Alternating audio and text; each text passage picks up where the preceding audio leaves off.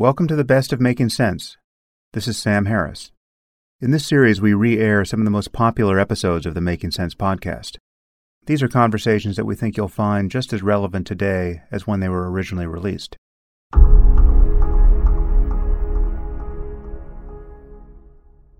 Today I'm speaking with Frank Wilczek. Frank won the Nobel Prize in Physics in 2004 for work he did as a graduate student. He was also one of the earliest MacArthur Fellows, and he has won many other awards for his scientific work and writing. He is the author of several books, but most recently he has published a fantastic primer on the state of physics, and that is called Fundamentals: 10 Keys to Reality. He's also written for the Wall Street Journal. He is currently a professor of physics at MIT, and he's also the chief scientist at the Wilczek Quantum Center in Shanghai, China. And he also has appointments at Arizona State University and Stockholm University. Busy man. Anyway, you will hear that Frank is a wonderful explainer of physics. And I really couldn't have asked for a better guide to this terrain. We discuss the difference between science and non-science, the role that intuition plays in science, and then we plunge into the matter at hand. We discuss the nature of time, the prospect that possibility is an illusion, and that only the actual is ever real. We talk about the current limits of quantum mechanics, the uncertainty principle, space-time as a substance, the unreasonable effectiveness of mathematics in science, the possibility that we might be living in a simulation. We cover the fundamental building blocks of matter as we know it, the structure of atoms, the four fundamental forces, wave-particle duality, the electromagnetic spectrum, the many worlds interpretation of quantum mechanics, the prospect of infinite space-time. We really get the full tour here, and I thoroughly enjoyed it. And now, without further delay, I bring you Frank Wilczek.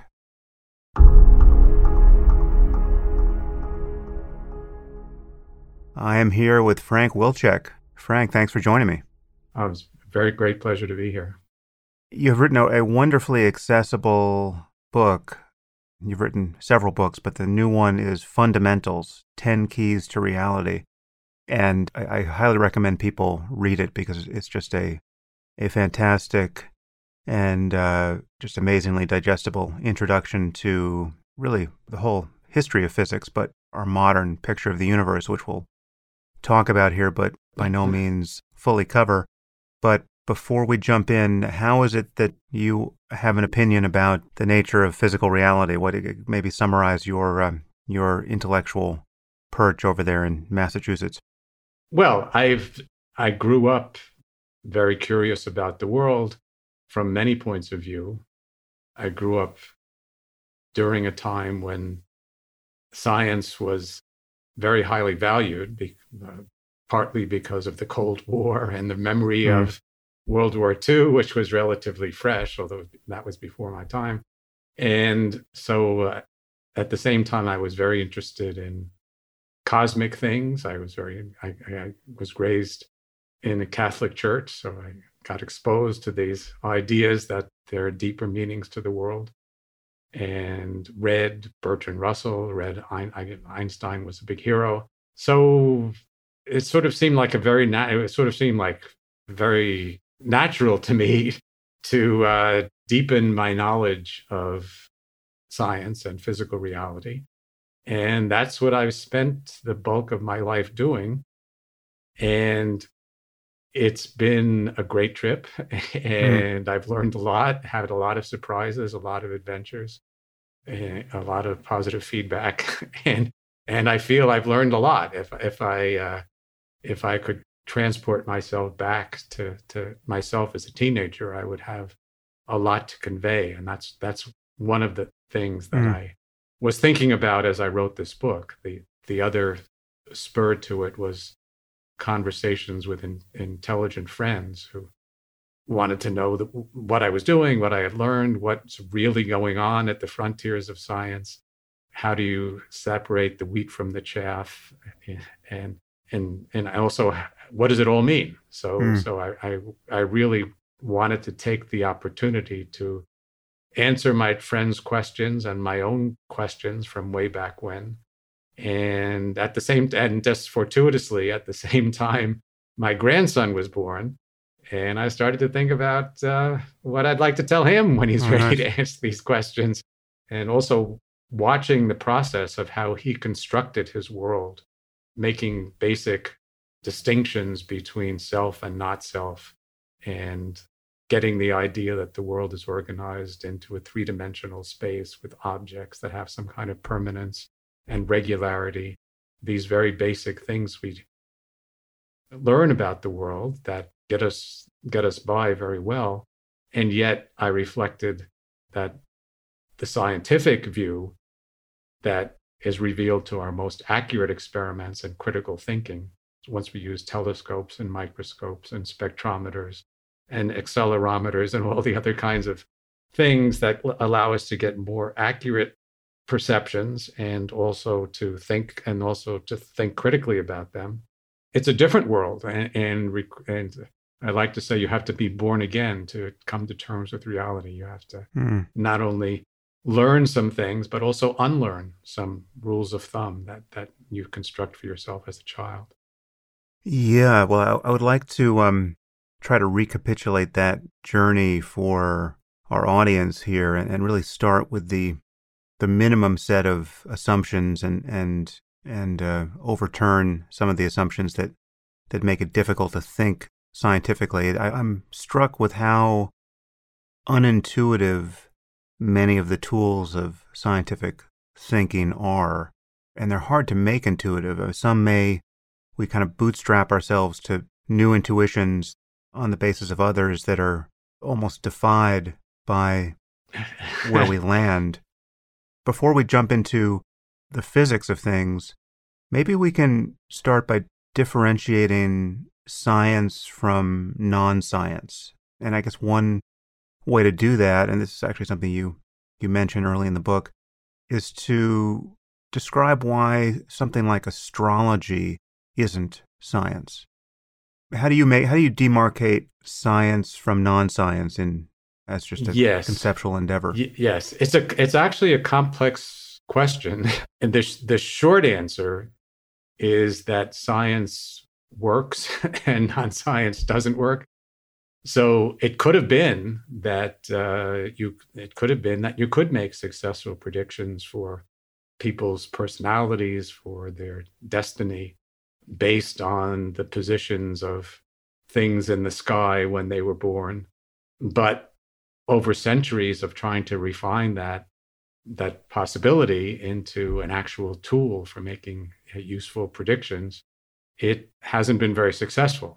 Whereas a very different interpretation of what the things we meet out in the sky mean and the forces they exert and what kinds of influences they could possibly have back here on Earth has been much more successful. It's kind of led to one successful prediction after another. And nowadays we can put men in space and really do many impressive things with the GPS system, and look back to the Big Bang and make predictions about how distant galaxies are going to look and how the microwave background is put together, and many other things that work. So we have, on the one hand, a coherent body of explanations that's built on patient investigation with the most accurate instruments we can find, and demanding very high standards of proof. They're trying to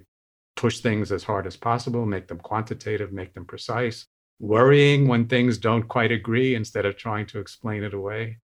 And that's been so that, you can compare and contrast, and it when you see it. One of them is scientific, the other is not scientific. I think that's the difference. I mean, so it's not even the subject matter so much as the approach, and whether it's critical, whether it takes correction, and whether it works.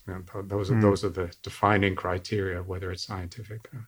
If we could put the final nail in the coffin of astrology, it seems to me obviously disprovable in at least two ways, or one and a half ways. I mean, one way to see that it's almost certainly not true in its basic assumptions is to recognize that this idea that the position of the stars and planets must affect the life course of a person born based on the time and place of their birth, that's belied by the fact that a doctor or nurse walking by in the hall exerts more of nature's forces on the child than anything up in the heavens. Yes, if you take seriously the successful description of the world, there's no room in it for such astrological influences. That's true. So and on the other hand, we have a lot of circumstantial evidence that we have a lot of more than circumstantial evidence that the principles of that description are remarkably complete. And so the fact that there's no room for it, for astrological influences, means there are no astrological influences. I think that's fair. And even short of that, even if we didn't accept physics yet, you could still run the experiment of finding two babies born at the same moment in the same hospital, yes, mere feet apart, and you just have to find two such babies that have importantly different lives. Well, famously, people talked about, I think, going back to St. Augustine, if not earlier, because St. Augustine didn't like astrology either. And he argued about identical twins having very different fates. Right. And you might say, they're not quite at the same time, but if your predictions depend so sensitively on the exact time, they're almost impossible to make in practice. So it becomes empty, right? Yeah. Okay. Well, now we've pissed off the astrologers. We can move on to even more controversial things. You can have fun with it if you have a sense of humor, and it gives people a thing to talk about and break the ice sometimes on dates or whatever. But no, as a serious enterprise for predicting the future or predicting someone's personality, I don't think it's serious at all. Well, the fun you should have with it is to give everyone Charles Manson's astrological chart and notice that virtually everyone finds something resonant in it with their own personality until they find out whose chart it is. So then let's start with this issue of intuition and how we use it in reason generally and in science specifically. And many of the intuitions we need to use in science are mathematical, and they get pushed into areas where most people's intuitions reliably fail. I guess I'm wondering if... I think everybody's. But the only way to build up intuition is to sort of work with nature and think about examples and think about very simple examples and get to more complicated ones and figure out what the equations and experiments are telling you. So here's a very simple one which boggles the minds of most people. I'm wondering if you, as a physicist and mathematician, ever really get your intuitions around this. So you take something like the validity of exponentiation, the very simple way to illustrate its powers. You ask someone what would happen if you could take a very large sheet of newsprint and fold it upon itself 100 times in a row, right? And as people imagine doing this, and they may sense that there's some trick in the offing here, but when you ask them how thick the resulting object would be, many people suggest something like the size of a brick, or they sort of see how the trick is done, and they think, well, maybe it could be 10 feet tall if you could fold a piece of paper that many times. But of course, it's light years across. I mean, it's galaxy size if you could do such a thing. If you keep up, yeah. Right. Now, do you actually have an intuition for that, or do you just know that powers of two have those consequences? Well, I do, in the sense that I can very quickly figure out what the answer is, and I'm not shocked by it. So that's, I guess that'll, if you want to call that intuition, I guess, yes. And I also, I'm also alert to the fact that this kind of question is taking me out of the realm of familiar experience, right, very rapidly. So that's what I meant by building up intuition. You build up intuition by thinking about hard examples and thinking them through and really digesting them. And then you can have intuition that's correct and useful about things that you didn't have intuition about before, or where you had incorrect intuitions. That's a small example of this process I love to call being born again. That you have to go back and really open yourself up to reality and take it as it comes and speak its language in order to get the most out of it. Okay, well, let's see if we can baptize everyone with the vision of science here. Yes. So here's the starting point for apes like ourselves.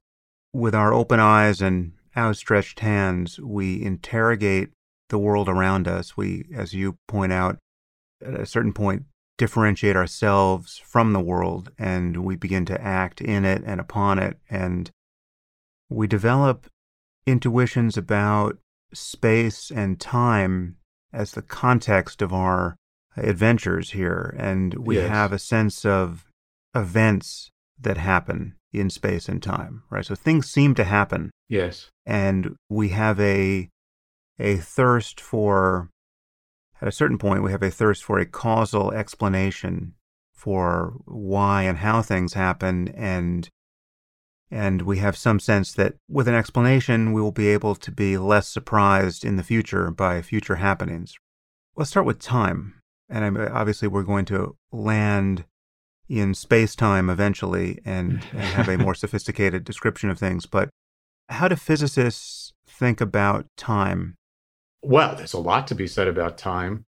In fact, the accurate measurement of time using atomic clocks is one of the great frontiers of physics. Now we can synthesize clocks that lose or gain time relative to one another at the level of 1 second over the lifetime of the universe. And accurate clocks are a central feature of the GPS system and all kinds of things.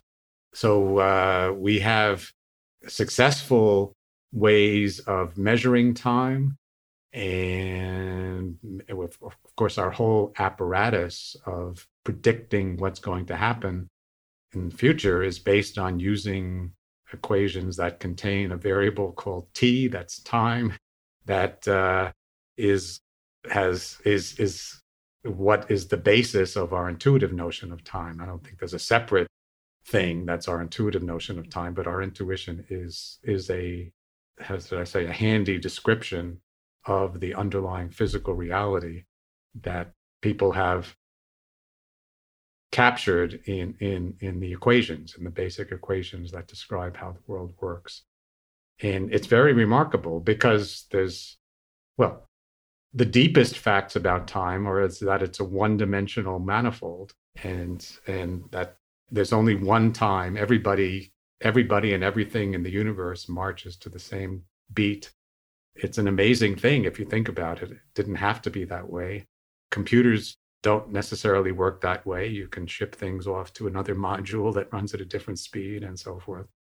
Our memories and psychology certainly don't work that way. We can loop back, we can leap into the future, but the physical world seems to have only one time that everybody agrees on, and we humans sort of experience that in music and dance when we can keep time with ourselves and also with others and not run into inconsistencies. But the time of intuition is a measure of change, right? We have things in the world that change with a certain frequency, and these things are clocks. Again, this is something you point out in your book, that we make a lot of this, but certain things are reliable clocks. But really, everything is a clock. Your aging body is a clock. Everything is a clock. That's right. I like to say everything is a clock. Some of them are harder to read than others. But the precise meaning of that, if you think about it, is that when you write down the equations that describe change, there's a quantity in those equations called t. And as I said, there's only one such quantity that seems to work for everybody.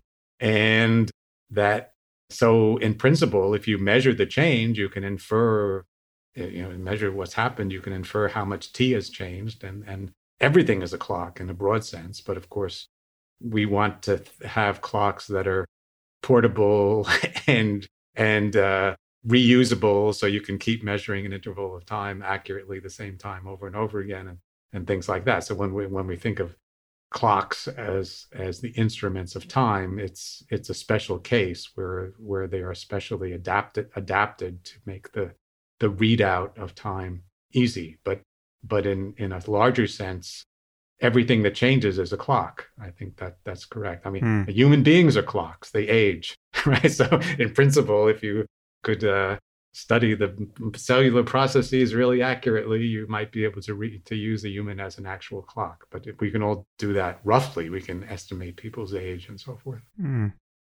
Yeah, every time I look in the mirror in the morning, I know what time it is. It's later. But what do we make of this intuition that time itself flows or moves? Because I mean, what we're talking about is a measure of change. Yeah. And against what could we say time is changing or moving? That seems like a contradiction. Time itself. Yeah. Yeah, time itself, I'm afraid I won't be able to give you a really satisfying answer because in the current formulation of physics, the fact, or the axiom, I guess, the assumption that time is a one-dimensional continuum is rock bottom. We don't know how to explain it in terms of anything simpler. At least I certainly don't, and I haven't seen anyone else do that either.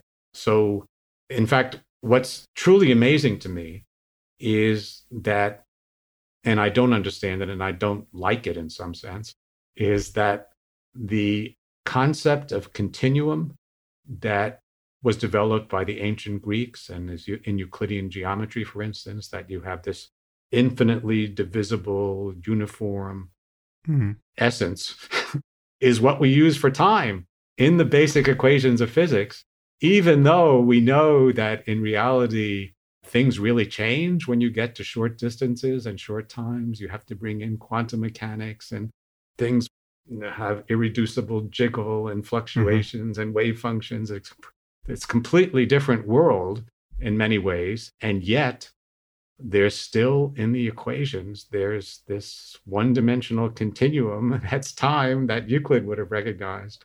In what sense might time be an illusion? Is that, or just a mere construct that is useful for modeling the change we see in the world? Well, but I mean, like, what happened to the concept of a block universe in physics? There might be there might be deeper levels of description not yet constructed. So it's hard to talk about what they are with any precision, but I can't preclude the possibility, and I'm very sympathetic to the possibility that there would be deeper levels of description in which these Euclidean concepts of continuum run out of steam and we have to be replaced by something else. But so the idea that there are atoms of time, that time is fundamentally discrete. I think if they're going to be atoms, they probably have to be atoms of space-time. We'll come to that. But right. I guess, but the fact that the continuum has to be replaced by something else, I think is a very appealing thought, because continuum is a very, very complicated concept if you try to define it precisely and axiomatically. The ancient Greeks really struggled with it. And it's really only in the 19th and 20th century that mathematicians got to a satisfactory description. But it's really complicated. It's not simple. And it's not the sort of thing that I would like to have as rock bottom in our description of reality. I'm tempted to open that door and find out why a continuum axiom is imponderable. But maybe we'll get to that. I want to linger on time for a second. What's happened to this concept of a block universe that was maybe 100-year-old notion in physics? The idea that past and present and future might all exist simultaneously, despite the fact that we seem to perceive it through a keyhole of a seemingly moving present. Yes. Yeah. Well, that's more an attitude, I would say, than a distinct statement about the universe. I mean, mathematically, if you have a one-dimensional continuum of time, and then you have space and events inside, you can describe three-dimensional space plus one-dimensional time as a 3+1 or four-dimensional space, and then it's just a space. And that's a very legitimate object of contemplation, and sort of that's if you like a God's eye view, you can see everything that's ever going to happen or did happen all at once if you could stand outside this four-dimensional space and just look at it. Although in some sense it didn't happen in that case, right? Then the notion of an event is an epiphenomenon of just how limited our perception is, but in some sense, and also the notion of possibility. I mean, we live in this space of time and space-time where there are events which we think could have not happened or happened differently, and possibility is a thing. But in a block universe, there's no such thing as the possible. There's only the actual, and it's certainly not punctate in the way that an event is. So to talk about, there's no process. There's no verbs really. There's just this single noun of the actual, and it does make a mockery of time and events and possibility. Yeah, well, that's the God's eye view, and yes, you can imagine a consciousness, I suppose, that just knows all and sees it all at once. Although you might ask, how is that entity thinking? How does it implement logical operations or information processing? And I don't know. That's I think that leads to madness. But what I was going to say is, I think the thing that can be said about this question is that the laws of physics as we have them now are not directly statements about this block world. That they're not directly statements about all of space-time. They are statements about, if you take a slice at any particular time, you can know the state of the universe, know what all the particles in it are doing, and in a quantum mechanical description, what the wave function of everything is. So this is far beyond what you can actually know. But if you did, in principle, you could calculate what's going to happen in the future and what's going to happen in the past. But it does have this natural division into slices, and you have to start somewhere in order to reconstruct the whole thing. So the laws don't naturally describe the whole thing. They describe how things develop in time. At least the laws we have now have that character. And then, of course, the other question is that, what is this description for? Who is this description for? If it were for God, well, then the block description might be appropriate. But for us poor mortals who are moving along world lines in space-time, it's very useful to have a description that's not the block universe, that tells us how the different snapshots get put together and so forth. Let's step back from the God's eye view and get into space-time and acknowledge the reality of events. But even in this context, so you have quantum mechanics now governing our understanding of how things happen at the smallest scale. That seems to give us a probabilistic picture of what's going to happen in the future. And I'm wondering if even within that frame, if it's possible, this will sound paradoxical, but if it's possible that the idea of the possible is mistaken. I mean, given that there is simply what happens, how can you justify the possible? I think that question is very much an open question. There are aspects of quantum mechanics that are deeply mysterious, and I think subject to change in the future if we understand things better. We may or may not need to change the equations, but for sure, I think we need a deeper understanding. Quantum mechanics is less than 100 years old, and it's a profound modification of how we understand the world. It's going to take a while to really absorb. But if you take a look at how the equations are actually formulated, they are deterministic equations, but they are determinist and they are deterministic equations for something called a wave function. So if you know the wave function at one time, then in principle, you can solve the equations to figure out what the wave function and therefore the universe is going to be at the next time, or what it was at the past time for that matter. You can always run them backwards. However, and this is what's really weird, you can't know the wave function completely. Right. So the equation wants you to tell it the wave function, but you don't know the wave function.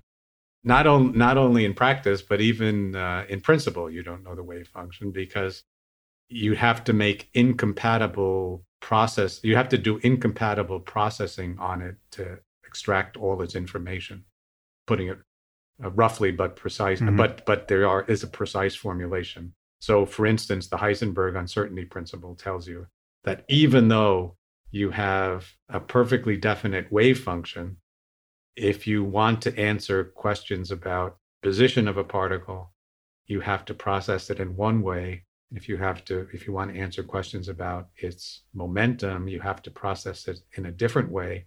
And those two ways of processing are mutually incompatible. So you can't actually predict either one because you have incomplete knowledge. So that's the situation. We have equations that are perfectly definite, that would be perfectly definite to an observer who knew the wave function completely, but we're not that. And we have to deal with what are the consequences we can draw from the limited information that we have, including, well, let's assume the equations are correct, but we don't know exactly what they're acting upon. So we only get probabilistic predictions.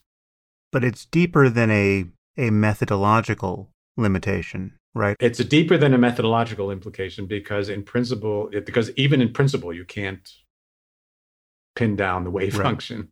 Sort of in trying to pin down some of the information, you destroy other parts of it. Right. There's no way of doing it non-invasively. But I guess my question here, and admittedly, it's a philosophical one more than a scientific one, I think, is given this state of affairs, and the disposition here is to say that certain things are possible, and we understand a kind of a probability. We summarize this possibility with a probability distribution of some sort. Yes. But is it scientifically wrong to say that we don't in fact know that, and it is possible, again, this sounds paradoxical, but perhaps isn't, it's possible that possibility isn't even a thing, and there really is only the actual. There is simply what happens, and then we have a story about what might have happened that we're adding to that picture. Is there some place to stand within physics to rule that out?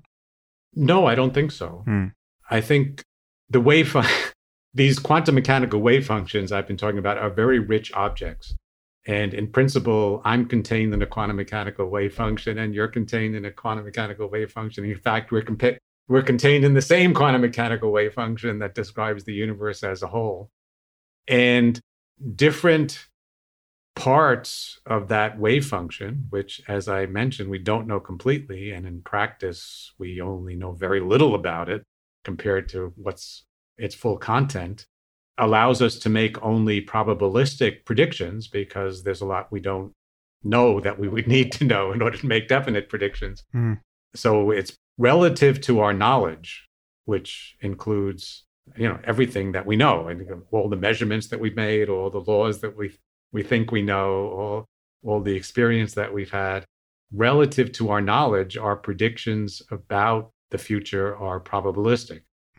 Relative to some unattainable, even in principle, knowledge, some God's eye view of the world, maybe the equations are perfectly definite. So if that somehow means something to you, that's also true. But in practice, it doesn't change things very much.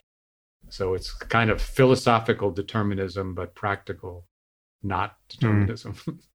Okay, so let's go back to the point of view of the mere ape trying to find his or her way in the world. So we have this intuition that we exist in a space of 3 dimensions, and that intuition is born of this experience that we really can't figure out any other direction to point than just some combination of backwards, forwards, left and right, and up and down. And right, it's a pretty solid empirical fact, I would say. There's certainly only three large dimensions. If there are other dimensions, they have a very different character.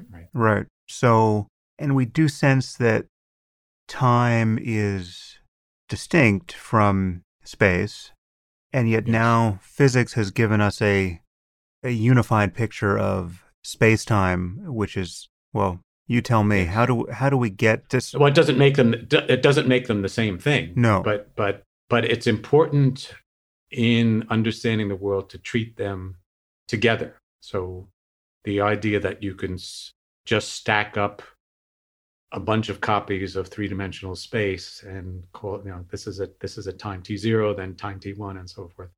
That's not wrong, but it doesn't do justice to our understanding. Yeah. Because for one thing, the theory of relativity tells you that, let's just take the special theory of relativity, which is the first and simpler version, is that you can also slice things up in different ways. You can take, and this would happen naturally if one set of observers sets up things, a division into space and time, and then you have other observers that are moving with respect to those at a constant velocity. It will be natural for them to divide space and time in a different way, to have different slicings that sort of mix up the original space and time. And the remarkable thing that relativity says is that they will arrive at the same equations.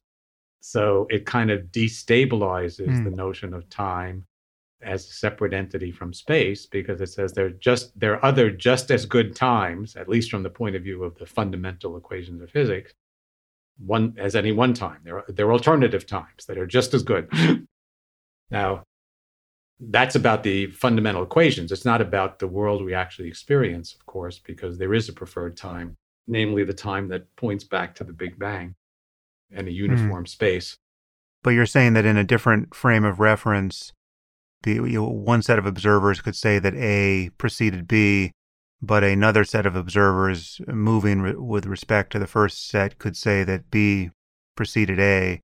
Yes, right. And that falls out of Einstein's special theory of relativity. Yep. Yes, so there is that possibility. But on the other hand, there are also observers can also agree that some events definitely precede others. So there's kind of a netherworld, which is called the space-like region, but there's also a time-like region where you can order things linearly.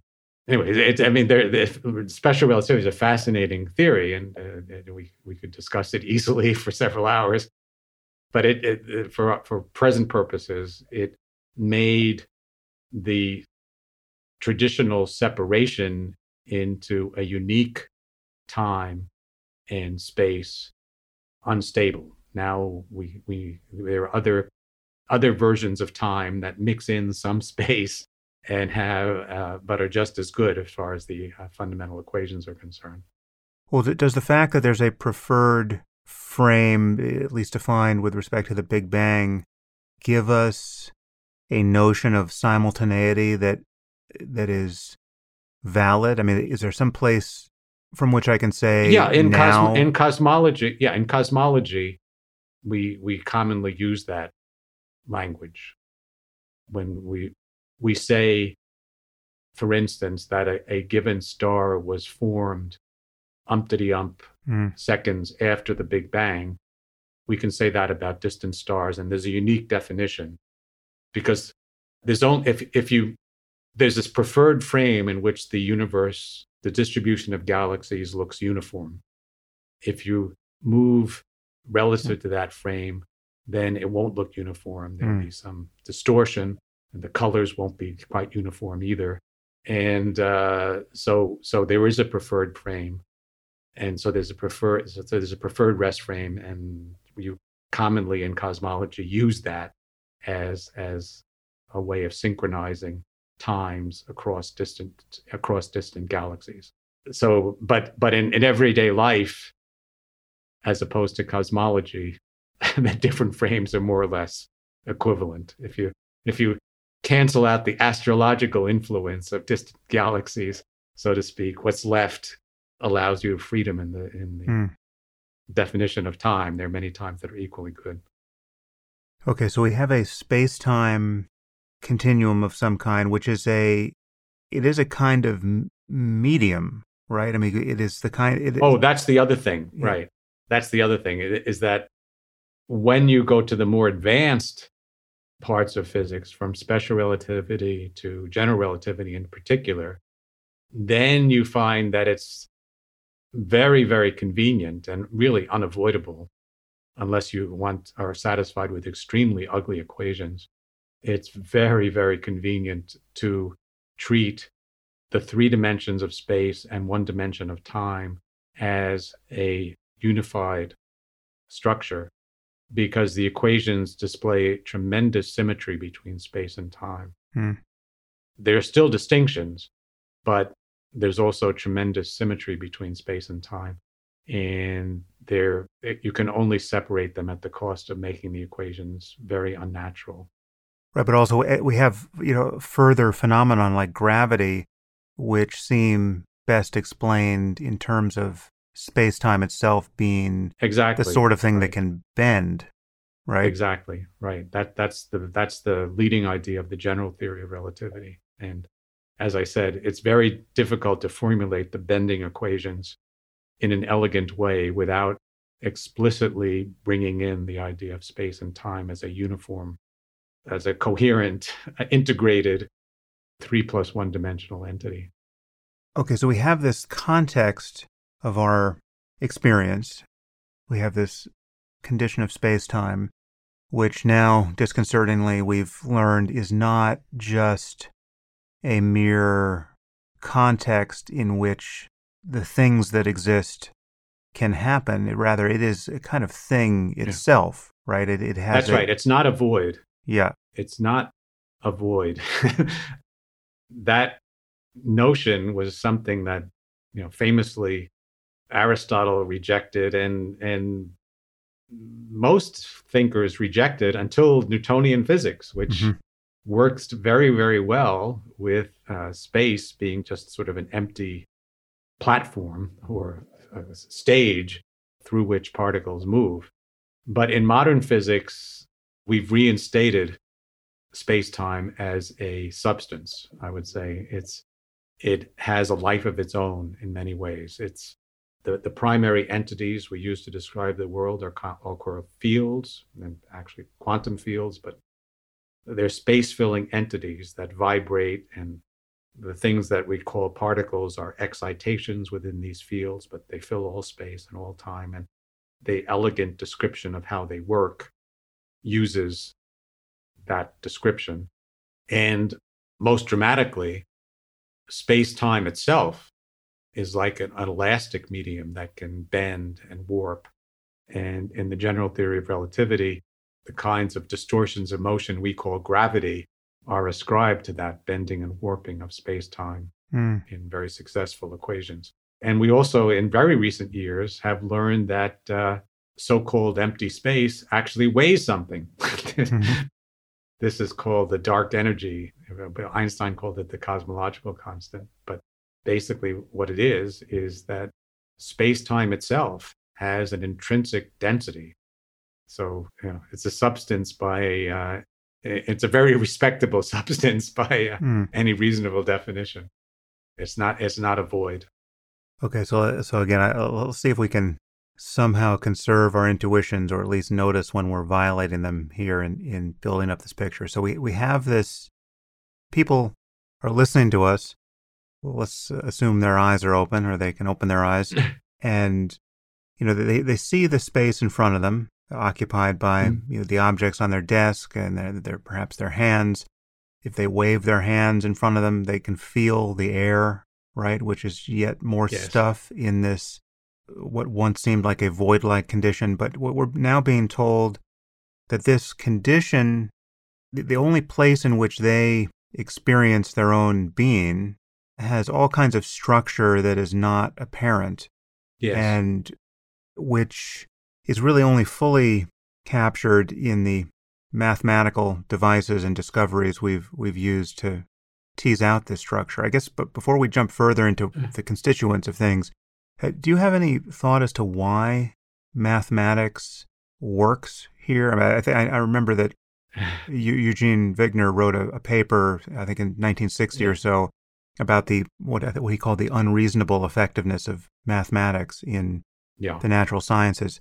I mean, it just seems a very strange accident that apes like ourselves have enough linguistic ability, or at least some of us do, to develop a symbol system that produces not only an uncannily powerful description of what we can understand, but actually has predictive value. It points into the darkness of nature and suggests what we might find there, and then lo and behold, we find those things, whether it's the absurd energy in the center of an atom, or more of the electromagnetic spectrum that we can't see with our unaided eyes.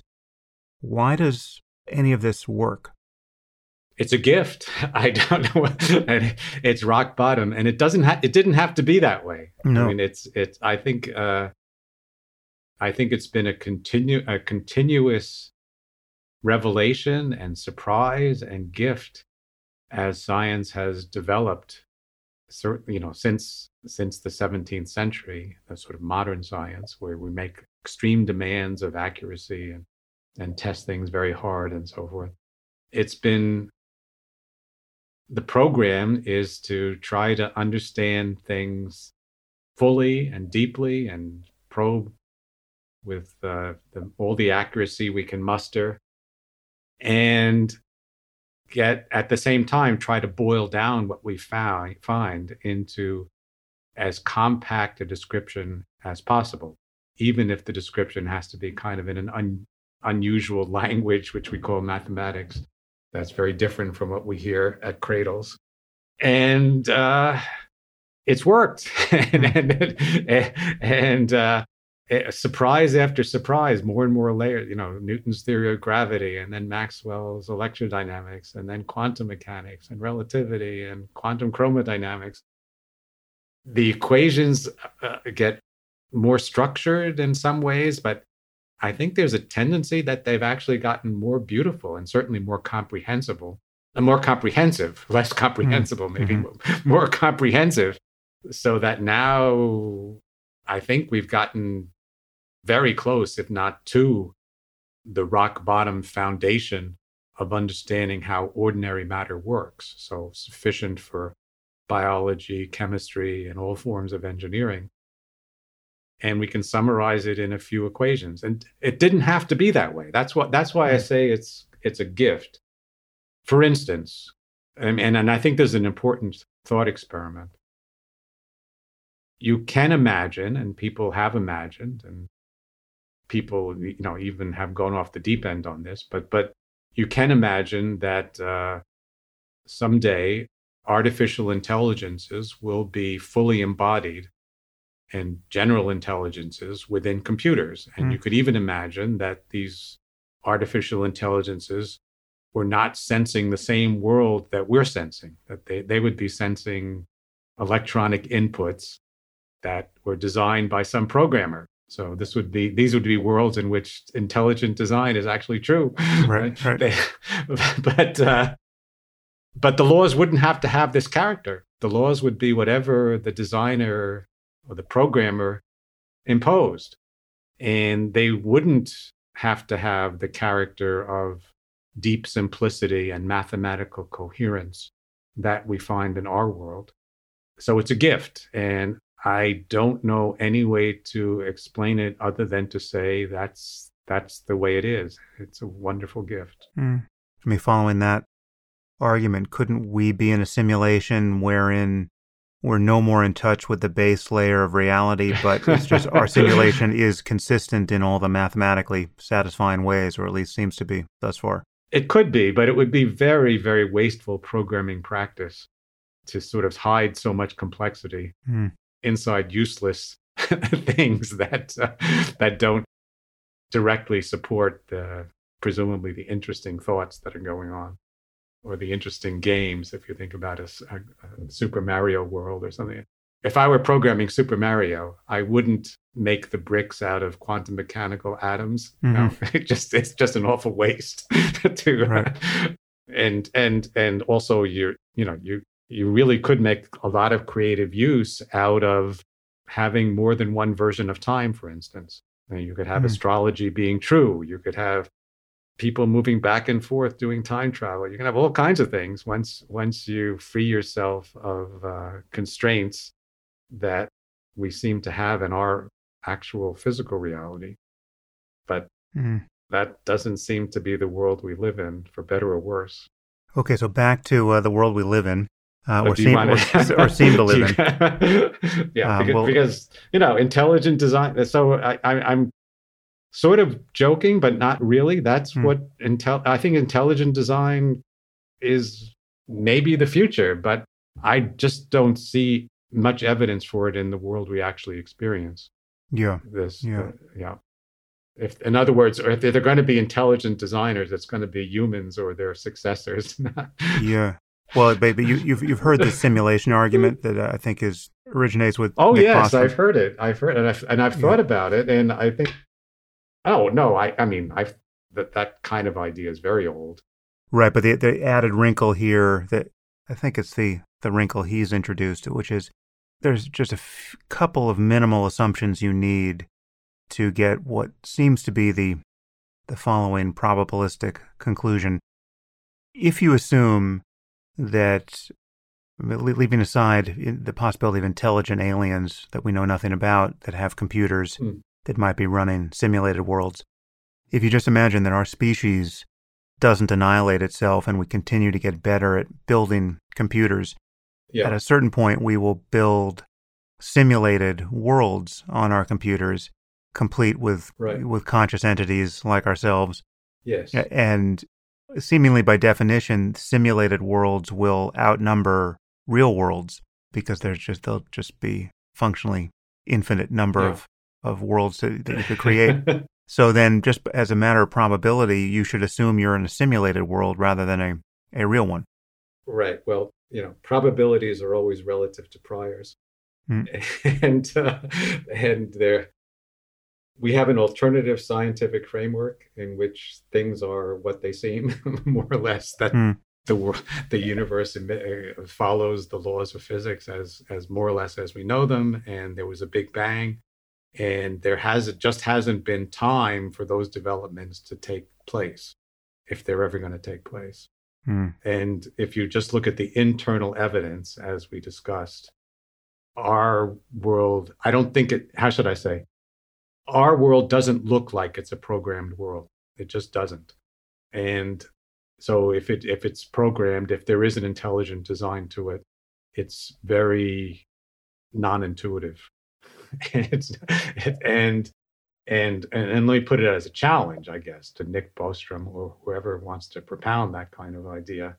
Tell me something about the world that I can understand better on the basis of this picture than on the conventional, the now conventional framework of physical science. I don't know of any such example, and I don't think there is one.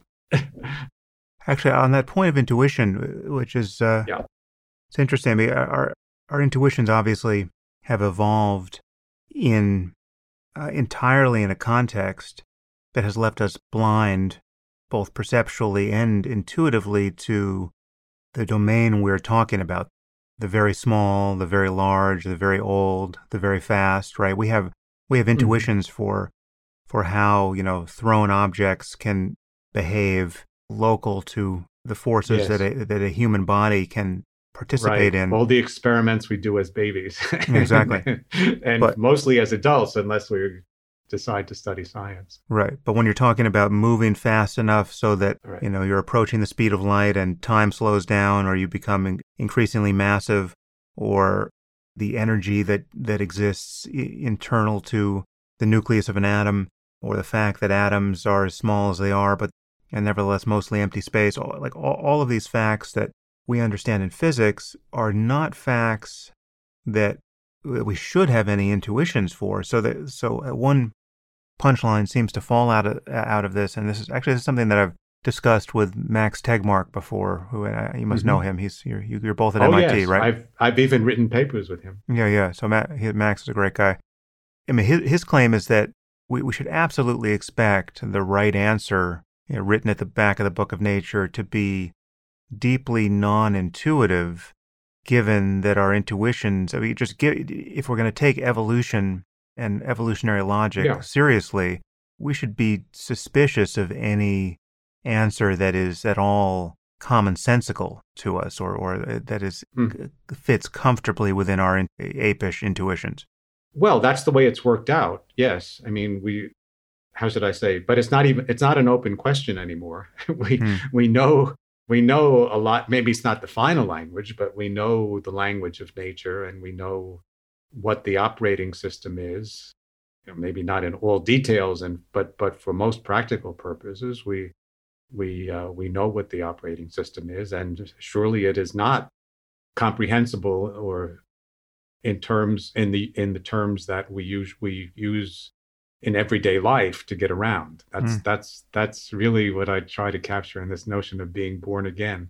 You have to learn a new way of thinking that's mind expanding, requires you to revisit things that you thought you knew, and use an enormous imagination to come to grips with what accurate observations and critical thinking reveal. But the good news is that it can be understood.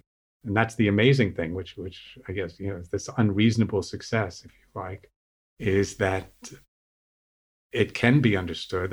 And I've tried to convey this in a slim book, which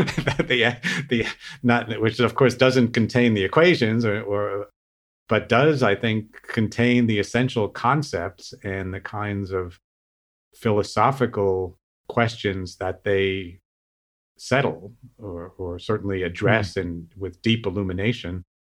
So yes, they are surprising. They're very surprising. If that's the claim, I fully agree with it. Okay, so back to what exists here, because I last left our listeners with hands outstretched, waving them around in what they imagined was three-dimensional space, and feeling the air. And we've established that space-time itself is not merely the void context of the things that happen. It is itself a kind of object. It's a kind of medium that the bending of which explains gravity, among other things. So let's introduce into this space, or into this condition, the minimal ingredients for the universe as we know it. What is there in front of us and as us? What is the matter that gets introduced here? So for most purposes of engineering, of biology, of chemistry, and most of astrophysics and cosmology, the number of ingredients is very small. You have quarks, actually two kinds of quarks, up and down quarks, so-called. Then you have gluons, you have photons, and you have electrons, and that's it. And I guess you could say I also need gravitons to hold things together on large scales. But chemistry, nuclear physics, all that stuff can be understood in terms of a few building blocks that occur in many, many identical copies.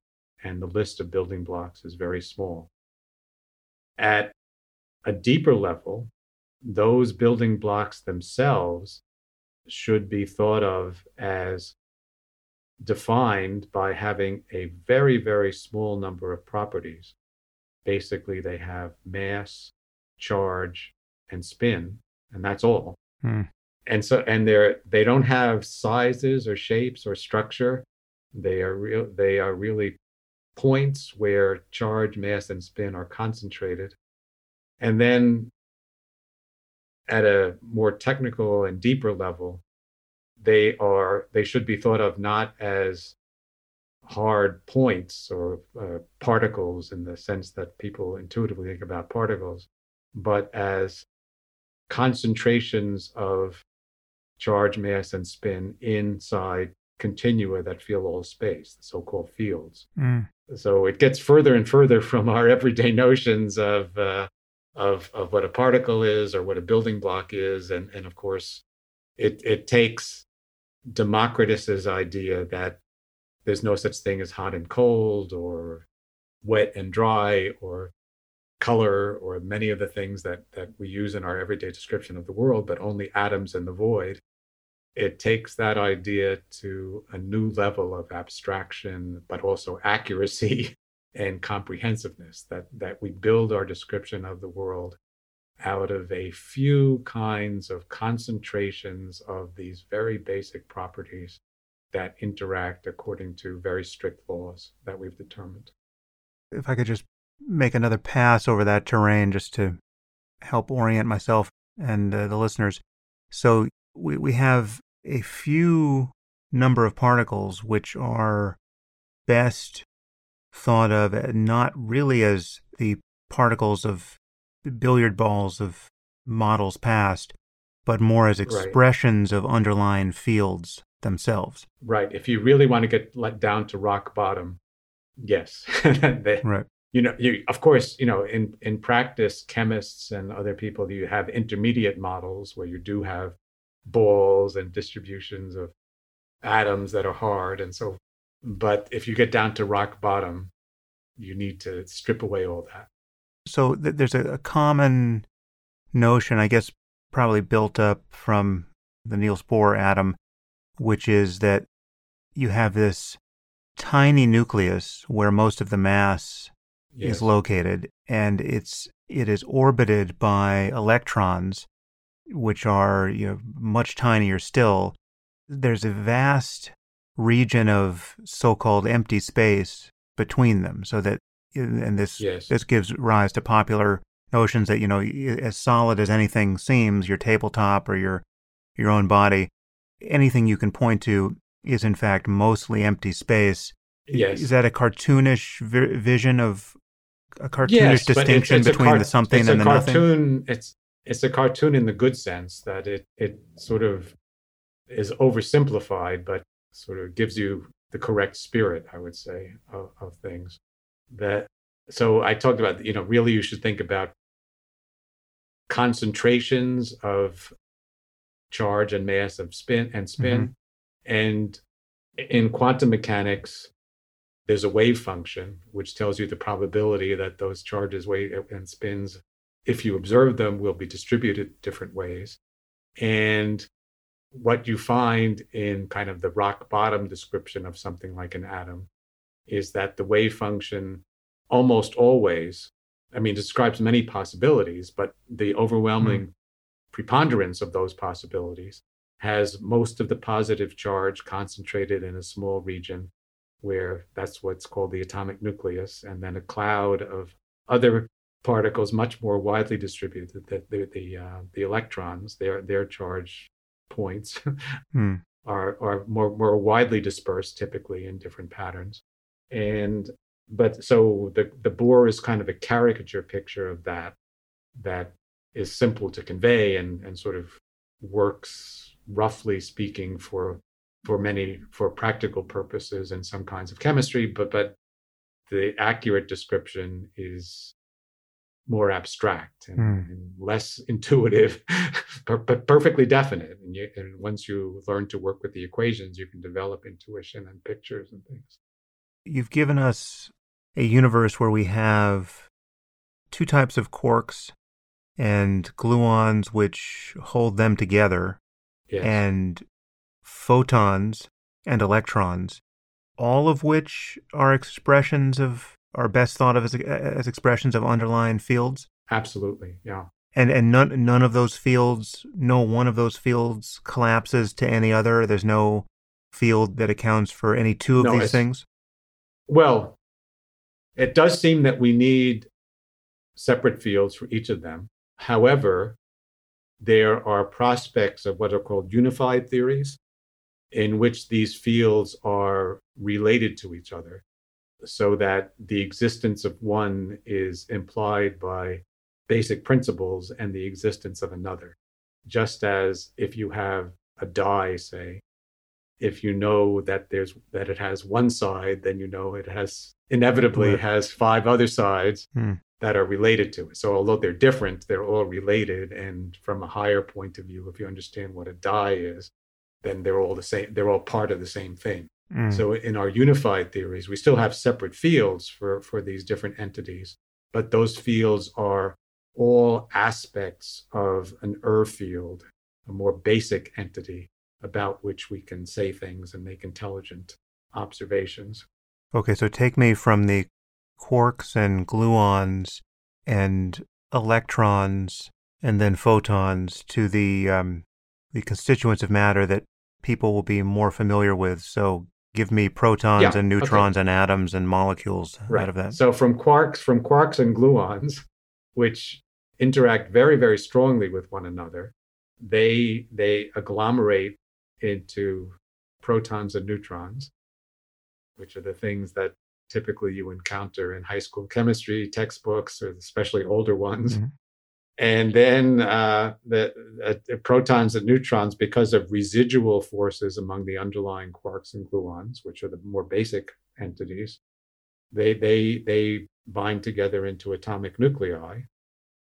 And those are, because the forces of attraction are very strong, the atomic nuclei are very small relative to the atoms, which are held together not by strong force, but by the so-called electromagnetic force, by the photons. Mm-hmm. So the gluons do the tight binding of quarks, and then the photons do the looser binding of electrons to the nuclei. And then you get to the kind of picture that you read about in elementary chemistry books, where you have nuclei and electrons, and the photons are really doing the job of the gluons for atoms. They hold the atoms together by electric forces. The photons have kind of a dual existence. They can exist as independent particles, as we see in light. Photons are the particles of light.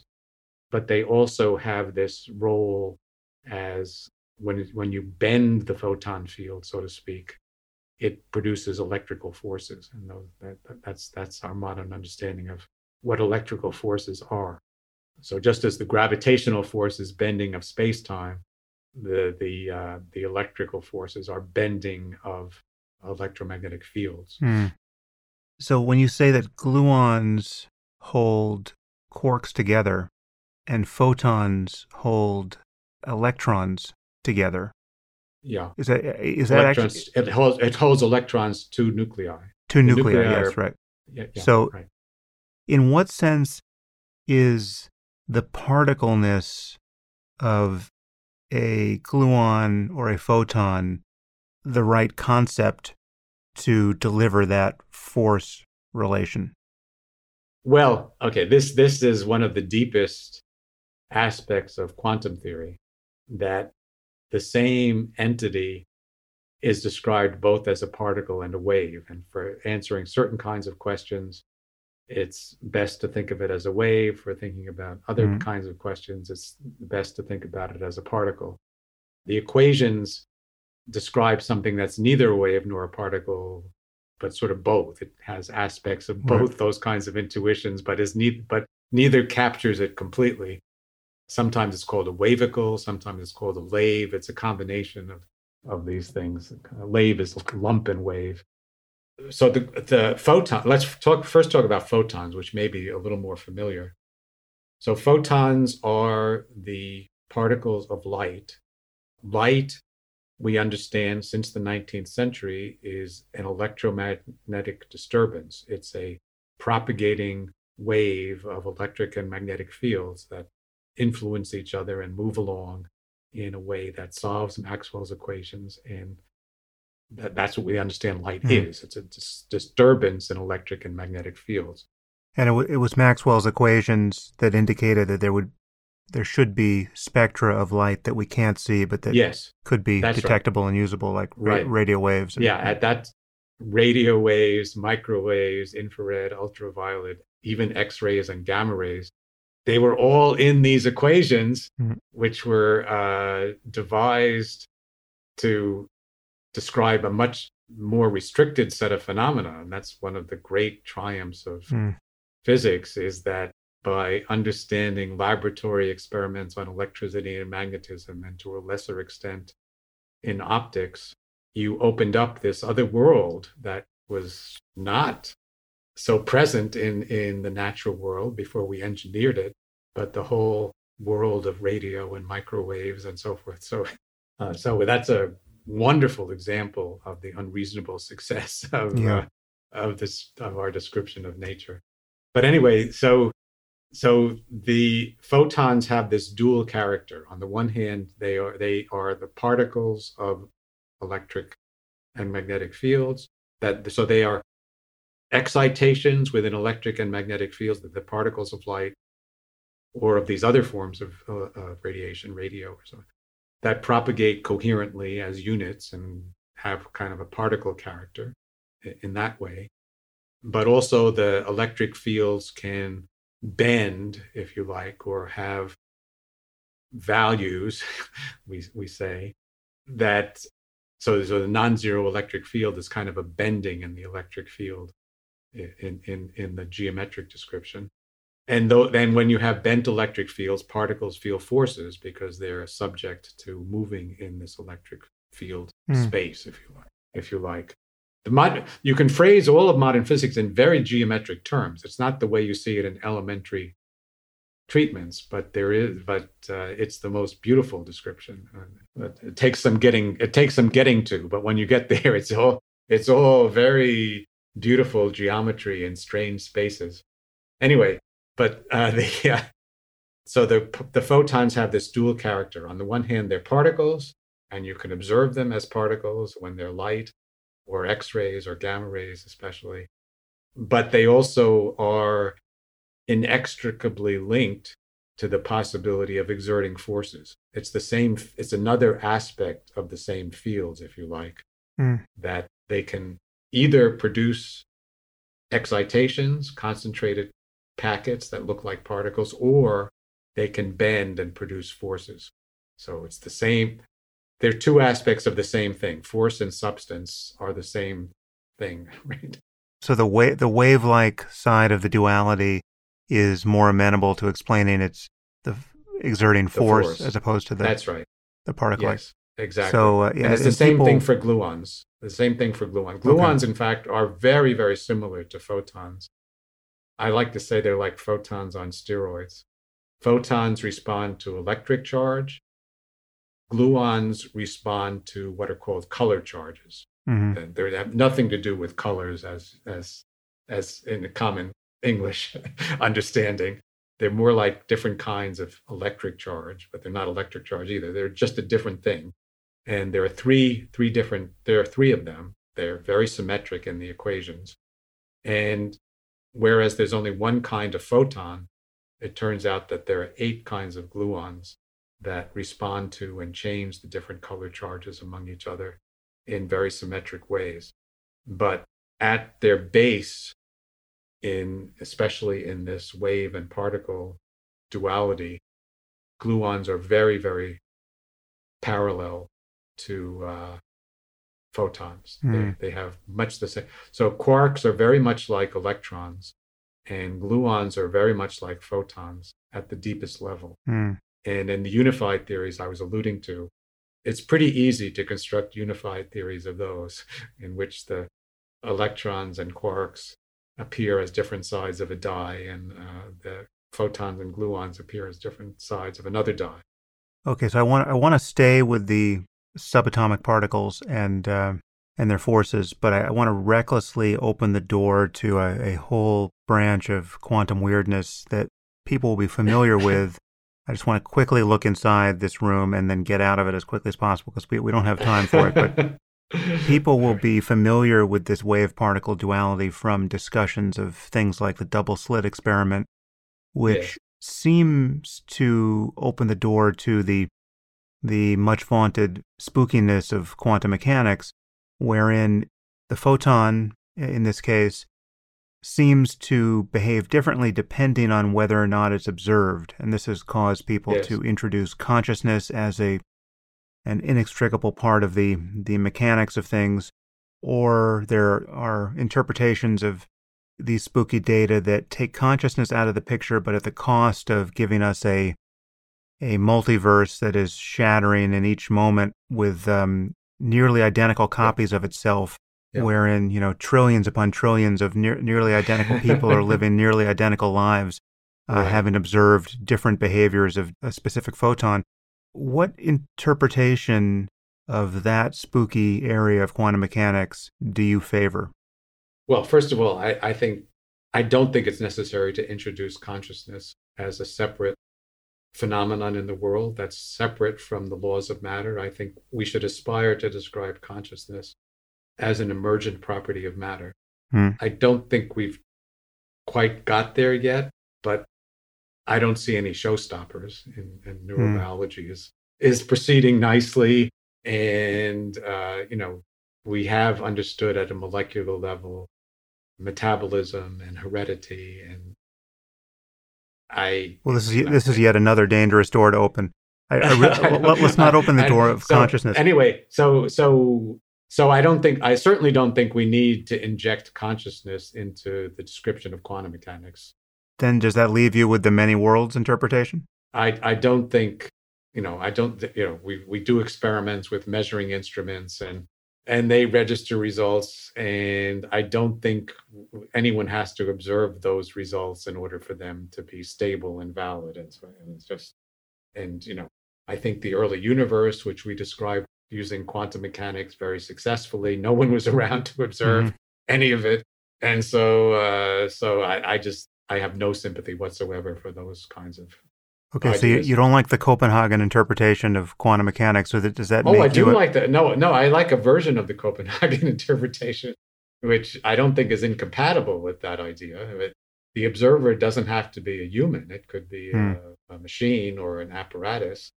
The many worlds interpretation is, well, I think it's mostly a play on words, actually. I think the description I gave you earlier, and we talked quite a bit about the underlying reality being a wave function, but we don't know it completely.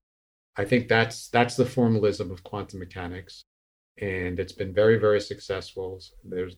It's never failed. And so I think we're talking about the interpretation of this formalism. And all competent practitioners know how to use it and will agree on the answers. And then when you talk, then there's a question of sort of how you talk about the fact that we have incomplete knowledge of the wave function. Do you say that, well, really there's a God that has complete knowledge of the wave function, and therefore all the universes that God knows about are real universes, and so those are many worlds? Or do you kind of use a more humble description where you say we have to deal with the fact that we only have partial knowledge and those other universes aren't really accessible to us, and so we should sort of tend our gardens and not pretend to be God and worry about these other universes, which for all practical purposes are inaccessible. So so that's the way I feel about it. So in some moods, I have a lot of sympathy for the many worlds interpretation. I say, by God, these wave functions, they're so beautiful and they describe so much that they should have a certain independent reality, even though we can't know that reality and even though we never actually access it. So yes, there are these many worlds in that sense. But in more sober moments, I say, calm down, calm down. describe. You should be content to describe the reality we actually inhabit, which is wonderful enough.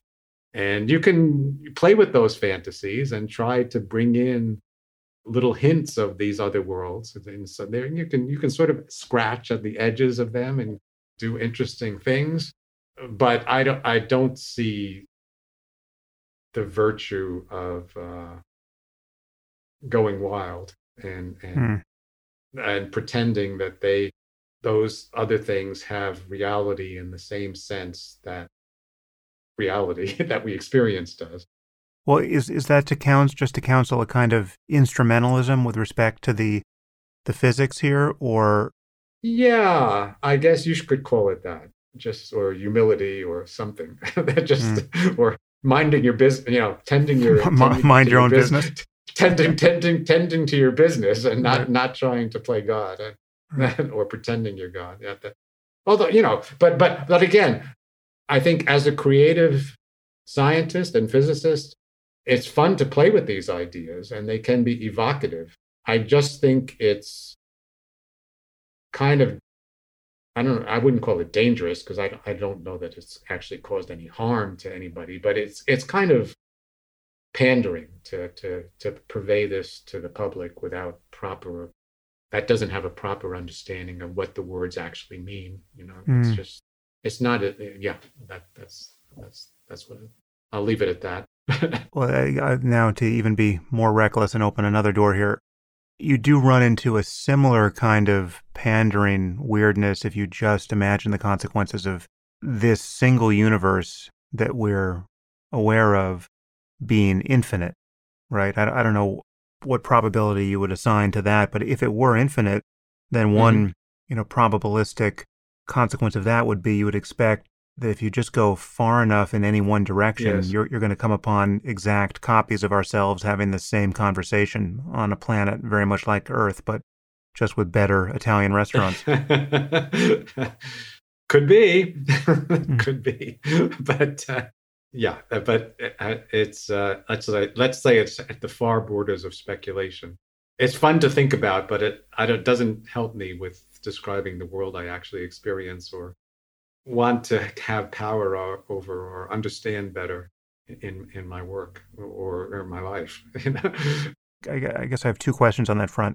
Is there any reason to believe that we're dealing with a situation of infinite space-time? Oh. Or is there a good reason to believe that's not the case, given that we have a Big Bang in our past? Well, okay, so there is a sense in which we can be confident that we're dealing with a finite space-time.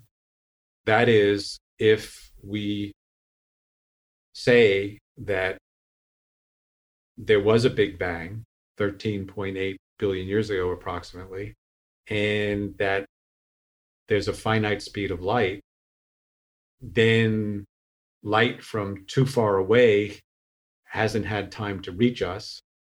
And so there's a limit to how far away things can be, which is called the horizon. And that's a I don't know if you call that a practical limit or a limit of principle, but you can't access things that are further away than that. Now, that doesn't mean that they don't exist in some Platonic sense, or more concretely, that if you wait long enough, so that there's more time since the Big Bang, and light has more time to reach us from further away, then the horizon expands, and it could keep expanding indefinitely. So it's never actually infinite, but it gets larger with time. Right. So that's one subtlety. The other subtlety is that this all depended on the idea, this discussion depended on the idea that there really was a Big Bang, which limits our ability to observe. If we could devise or theories and understanding that shows that there was a prehistory to the Big Bang, then maybe the universe expands. Our concept of the universe expands, and might even be infinite if you go backwards, and time is backwards go indefinitely, and things can have a long time to propagate.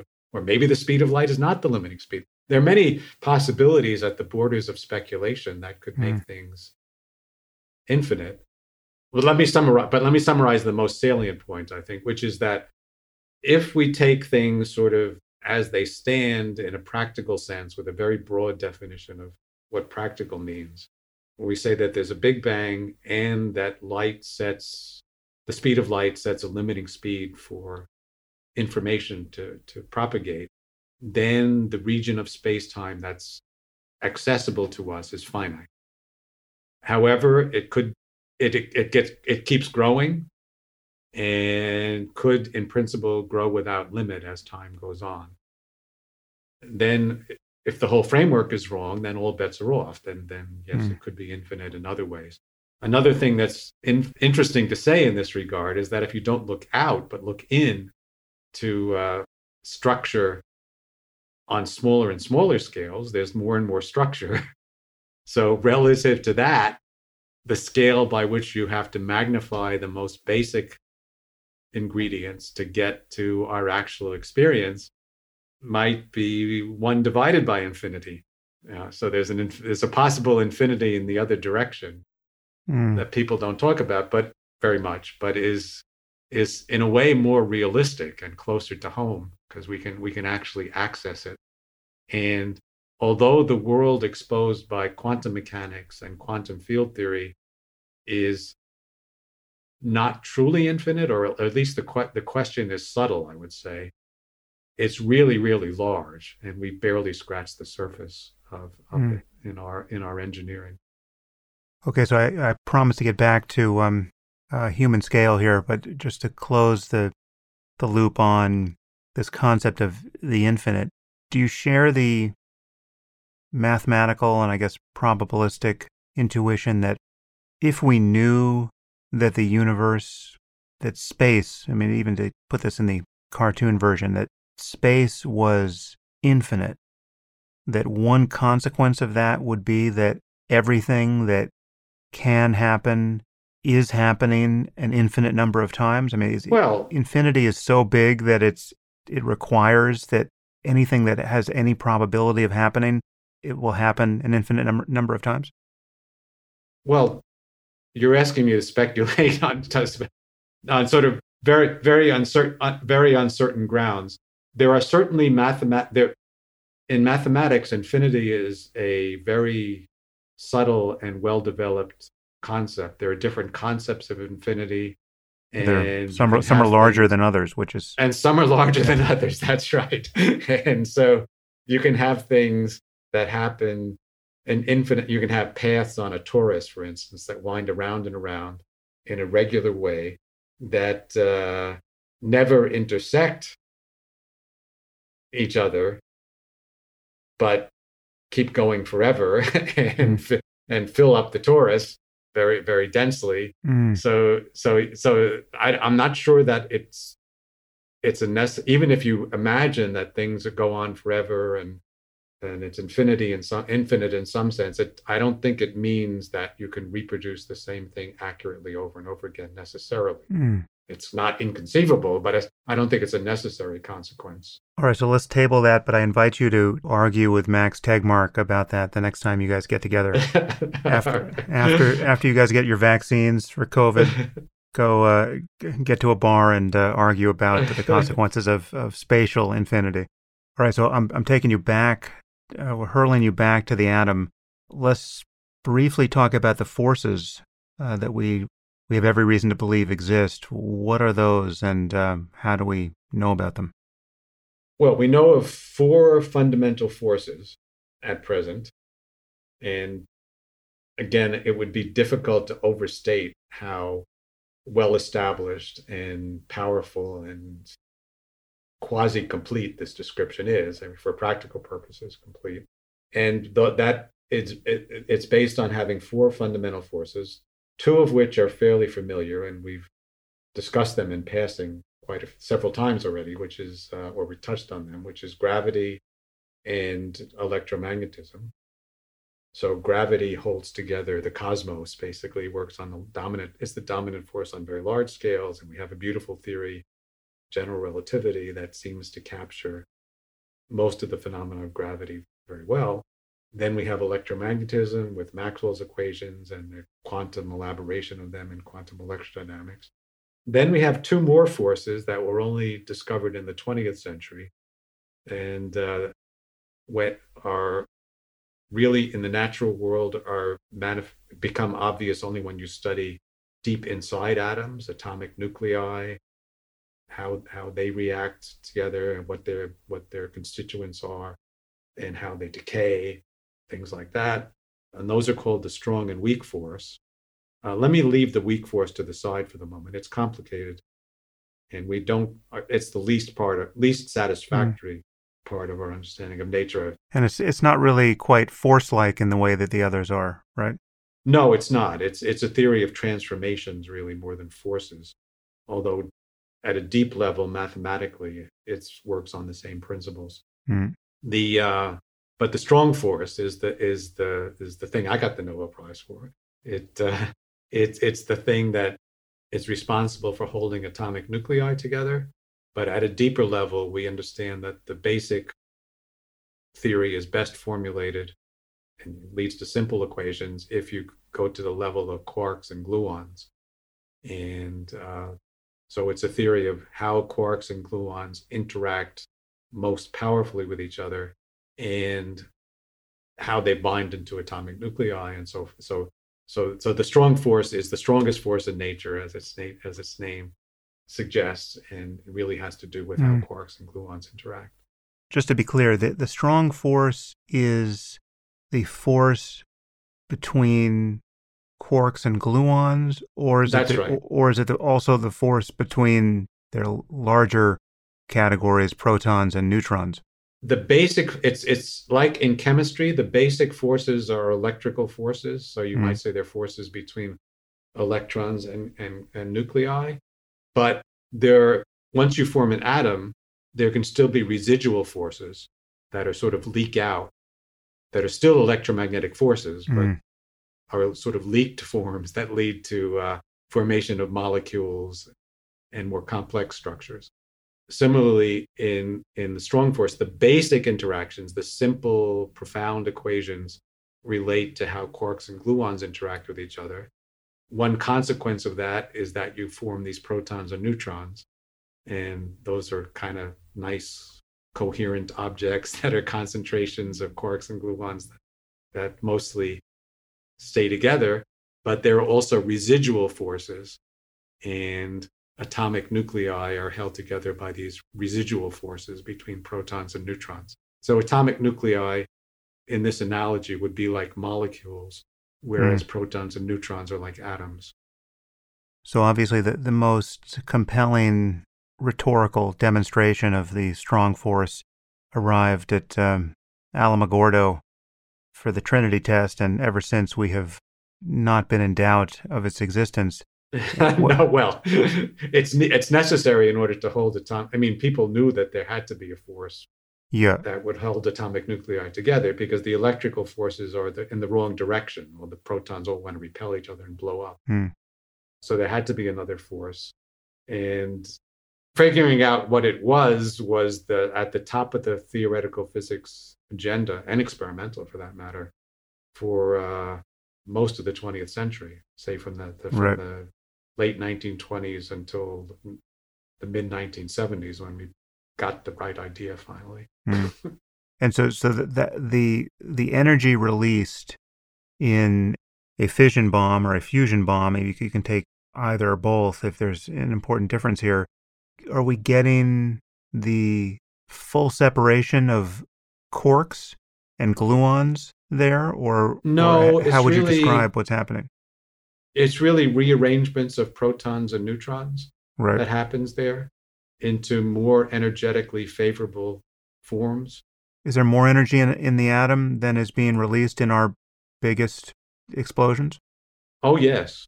In principle, there's much more. That's what stars are all about. They burn atomic nuclei more efficiently than we can do in bombs. They're sort of their power is basically they're continuously setting off hydrogen bomb explosions, and that's how they shine. They burn the nuclear fuel. During the Big Bang, there was incomplete combustion because the universe was expanding so fast. The protons and neutrons couldn't really get together and burn completely. And now they're brought together inside stars or inside bombs, and then you can burn them further. So it's it's very nice analogy to maybe more familiar chemical processes, but this works on a nuclear scale. How efficient are stars? The stars typically blow up before they can finish the job. The most stable burning would be to iron nuclei. And that happens gradually for white dwarf stars. So it's stars that collapse and then gradually burn completely to just iron cores. But stars that don't form white dwarfs, or the rest of the star that blows off before the white dwarf congeals at the center, is incomplete combustion. So it releases elements it releases a whole variety of elements that were cooked, mostly from originally hydrogen and helium, into all the other elements that we know and love. But that's incomplete burning. The complete burning, the most stable form would be iron. I now realize that though we may live in a block universe, we're getting to the end of our allotted time here. So I'm well aware that if everything is a clock, the human bladder is the most unforgiving of clocks. So very quickly, you've given us a picture of a universe where we've got 5 particles. I guess there's a 6th if we add gravitons, that are themselves expressions of fields in a space-time which is itself a kind of medium, which is to say it's a something, not a void. And there are at least 2 other things that you describe in your book that we need to add to this picture, and they're a disconcertingly large part of the picture. What are dark matter and dark energy, and why do we need to care about them? Well, we've discussed in passing, actually, without naming it, I think, may have named it, the dark energy, which is the observed fact, I think it's fair to say now, that space-time itself has a non-zero density. And although that density is very, very small and has no real consequences, no significant consequences sort of in our neighborhood on Earth, because there are much more powerful sources of gravity, namely ordinary matter, or even on the scale of the solar system, when you look on cosmological scales, because the universe is so empty of things like planets and stars, there's vast spaces in between, all those spaces have a tiny density that's the same everywhere, and it all adds up. And in the universe as a whole, this dark energy, this non-zero density, has very important effects on the dynamics of the cosmological expansion. And we don't really know of any deeper, secure description of what this density is. So in the equations, it's just a density. It may be that we'll be able to understand it in terms of other aspects of physical law, but at present, that's a frontier of research and kind of stuck, I would say. The other ingredient that astronomers have found is something that they call dark matter. And this is a very interesting story. It would take a long time to really describe all aspects of this problem, or even many of the aspects of it, but let me try to sort of skip to the chase. We can construct an internally consistent and predictive picture of a phenomenon that astronomers have observed, which is that there's excess acceleration on many different scales in the universe. So there seems to be a source of gravity that we can't ascribe to any known kind of matter, but that looks to all the world like another kind of matter that was produced by the Big Bang, that interacts with ordinary matter only very weakly, except for its gravity. And we don't know, and does not appear among the quarks and gluons. It's something else, and we don't know what it is. And so that's called the dark matter. There's a possible point of confusion here, is to look out at the night sky and wonder where the dark matter is not the same thing as wondering about all of the matter out there that you can't see because it's not illuminated as a star. No, the dark matter, by a star. Okay. There's some confusion about the word dark. We can easily spend 2 hours describing the dark matter problem, but the phenomenon is that there appears to be another form of matter which is distinct from but maybe not qualitatively different from the kind of matter that we know and love in our description of everyday reality. So let me be let me give you a little more concrete. So around every galaxy that's been carefully observed, one sees the luminous core, which is made out of stars and gas clouds that are made out of protons and neutrons and quarks, or quarks and gluons and photons and electrons, the kind of matter we know about. And we can say a lot about that, and observers know how to deal with it and observe it in intelligent ways. But that stuff seems to be, if we study how that stuff is moving, it's moving too fast to be held together by the gravitational forces that it exerts. There seems to be another source of gravity that's not luminous, that's not the stuff we know about and have been able to detect, that's not dark in the sense of casting shadows or obscuring things behind it. It's just transparent. We don't see anything at all, but we have this gravitational influence.